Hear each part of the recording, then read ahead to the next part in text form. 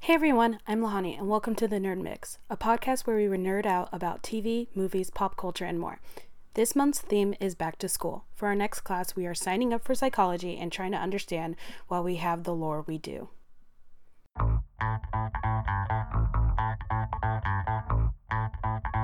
Welcome to the Nerd Mix. Film, television, pop culture.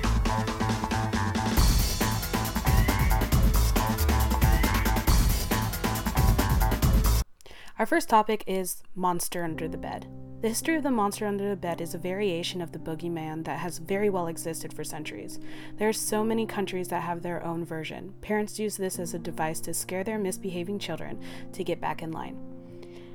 Now, there's no official appearance since everyone has their own version, but the boogeyman is usually a pure embodiment of terror. There is no official description or set appearance for the boogeyman, except that it's a pure embodiment of terror. Now, parents usually use this story to tell kids, stop sucking your thumbs or the boogeyman will come get you, or other natural childlike behavior. But I mean, that is pretty insane to tell your kids that a huge guy or girl or figure or monster is going to come get them if they don't stop sucking their thumbs. You probably are aware of the United States version one, the boogeyman. He hides under your bed, in your closet, and he comes and gets you. But the rest of the world has their own version. In Latin America, there's the sack man, or popularly known as hombre del saco, or in Portuguese, homem do saco, or el roba chicos, child stealer. And child stealer he is. You might be wondering why they call him the sack man too. Because this version of the boogeyman literally has a sack to take away bad children in the dead of night. This is vastly different from the other guy who goes around the world visiting kids around Christmas time. Another one is El Coco, Cucuy, Cucua, Cuco. Mythical ghost monster, equivalent to the boogeyman found in also many Latino and Hispanic countries. Yeah, I know. We really want our children to behave. The Coco is a male being, while Coca is the female version of the mythical monster. There's no description really, but apparently it's ugly as hell. Baba Yaga is a monster often portrayed as a witch living in the forest that kidnaps badly behaving children and presumably eats them. It is referenced in a children's game of the same name, which involves one child being blindfolded and the other children trying to avoid being caught. I believe this is Russian culture. Now, there's psychology behind it.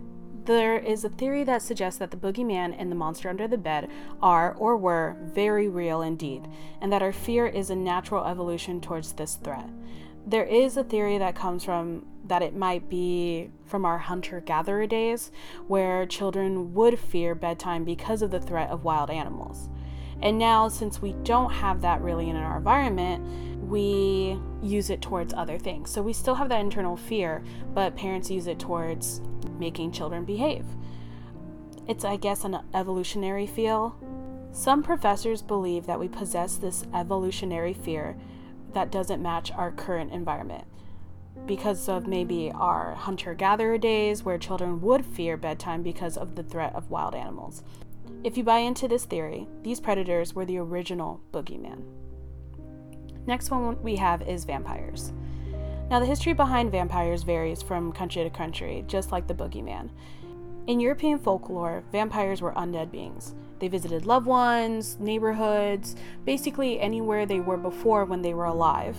And they wore shrouds and often described as bloated, ruddy, dark, just menacing or creepy, something that gave you an uneasy feeling. And that's vastly different from the vampires we have now. Now they look like reanimated corpses, in some cases sexy. Now this dates back to like 19th century. Now we know them as undead. They look like us. They have sharp teeth, and they're demons in some myths, or they're simply undead. Some people use the lore as the next chapter of human evolution, or simply another species. Now, how do you identify a vampire? There's so many different ways, but back then, a method of finding a vampire's grave involved leading a virgin boy through a graveyard or church grounds on virgin stallion. Usually the horse was black, but sometimes they would use a white horse, one of the two. And if you took that horse to said grave, it would freak out at that grave. If a corpse that looked recently healthy that was in the grave, that's another reason why people thought that was a vampire. They were still understanding how death worked. So if they buried that person right before winter, then that person would look very fresh when it came back to summertime as opposed to others. So they were just kind of understanding death and how the body decomposed. So a lot of their theories on the vampires that were in the grave wasn't so great. But once the vampire was out of the grave, they had other theories. This included they didn't like garlic, they were burned by holy water when it came in contact with them, they were cold to the touch, their teeth were sharp, or their whole entire teeth were just a bunch of fangs, they were demonic, it seemed, by nature, a lot of different things. Now, just like the boogeyman, there's variations of the vampire. In Japan, there's remember in this podcast we don't pronounce anything right, the Nukakubi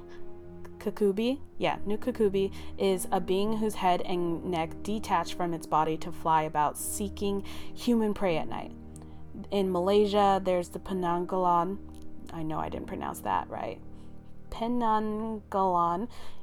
And she is a woman who obtains her beauty through the active use of black magic or other unnatural means, and is most commonly described in folklore as a dark or demonic nature. She's able to detach her fanged head, which flies around in the night looking for blood, typically from pregnant women, which is kind of smart, 2 for 1.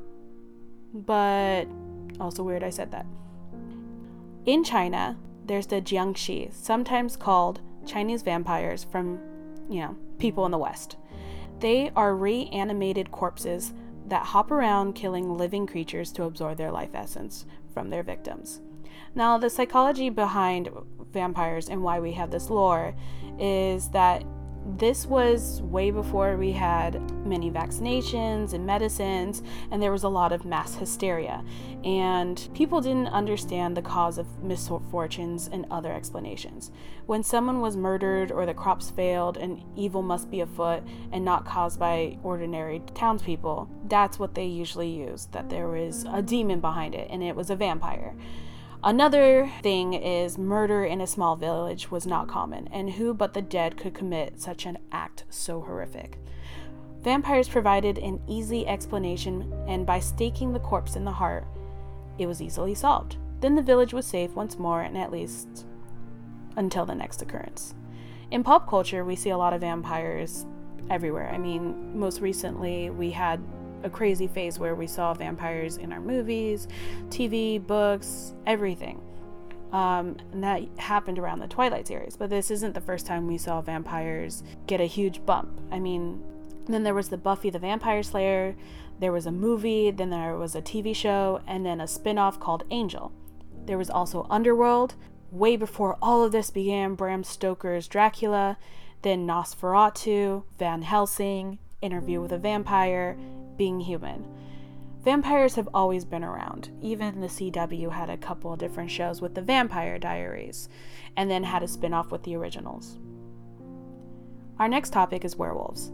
The history behind werewolves is many, from eating the meat of a wolf mixed with human flesh, to being conceived under the new moon, to having drunk the water that a wolf has drunk from, or even drinking the water from a paw print from a wolf. Some legends said that werewolves had a wolf skin that they could wear in order to change into wolf form.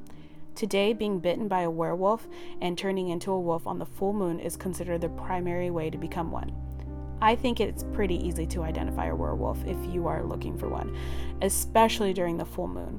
But to get rid of a werewolf is particularly what you would need. Some people get rid of them with a silver bullet. Sometimes it's a curse that you have to reverse with the witch or the person who had just cursed them in general. There's Wolf's Bane, and I believe that's the most popular. The psychology behind werewolf is the idea of a wolf in sheep's clothing. The fear that those among us may be violent, aggressive, and predatory is very real. A werewolf can change its shape, tricking the innocent into believing the wolf will be easy to spot. But in fact, the wolf looks just like anybody else, and may even participate in the wolf hunt and pretend to be helpful. In our everyday lives, we may encounter those who appear friendly but may mean us harm. This may not be a regular occurrence, but at some point each of us has encountered someone who we thought were a friend, and then they betray us. That is one of the reasons why we may have werewolves as a lore, because this hurt is so deep that only something animal could do this to you. Popular places you may have seen werewolves is almost just as easy as vampires. There's Twilight, Being Human, Harry Potter, Underworld, the Wolfman, Werewolf in London, and so many other places. The history of witches is an interesting one. Lore of witches have been around for a very long time, from the Greek enchantress Circe to medieval witches persecuted during the burning times. Historically, witches have often been condemned in the name of religion as a threat to someone's livelihood. Witches in itself have been interesting in the United States too. Even whispering the word witch could get you tortured, stoned to death. Can you believe in our history that there were people capable of manipulating life around us, and if they could do that, we stoned them to death? That didn't sound particularly great, but that's what some cultures did. In other cultures, particularly tribal cultures, witch doctors and shaman of the same nature were in positions of honor because they could do things beyond this earth, which to me makes more sense. I mean, someone who could make remedies in contact with the spirits, get rid of demons, gave rights to birth and death, and we decide to kill him? That's a no-brainer. You don't. Psychology. There are so many reasons why we believe in witches. Midwives often are accused of witchcraft due to their association with birth and sometimes death of the mother or child in childbirth.